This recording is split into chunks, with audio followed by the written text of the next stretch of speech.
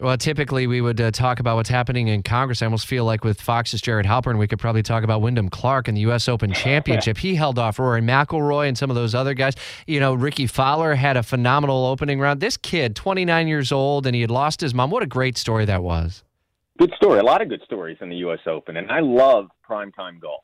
Primetime golf, I'm now all in on. Well, that's because you don't have to get up at 1:30 in the morning. Well, right. I mean, yeah, when we move to the Open Championship next month, you got to set the alarm. But it was so great. I mean, I played 18 holes yesterday early afternoon. I was home in time to catch the final round. Perfect. Nice. This is the third year that the country will be honoring Juneteenth as a federal holiday. What's the message coming from the White House this year? Yeah, so the White House has said that when the president signed this bipartisan legislation in 2021, it was not symbolic. This was supposed to be further advancing, sort of the underlying original sin, as the president called it, of slavery, and making this American history part of the history much more accessible, much more knowledgeable to Americans. I grew up knowing an awful lot about Juneteenth because it's been a state-recognized holiday in Texas, where I grew up, since 1980.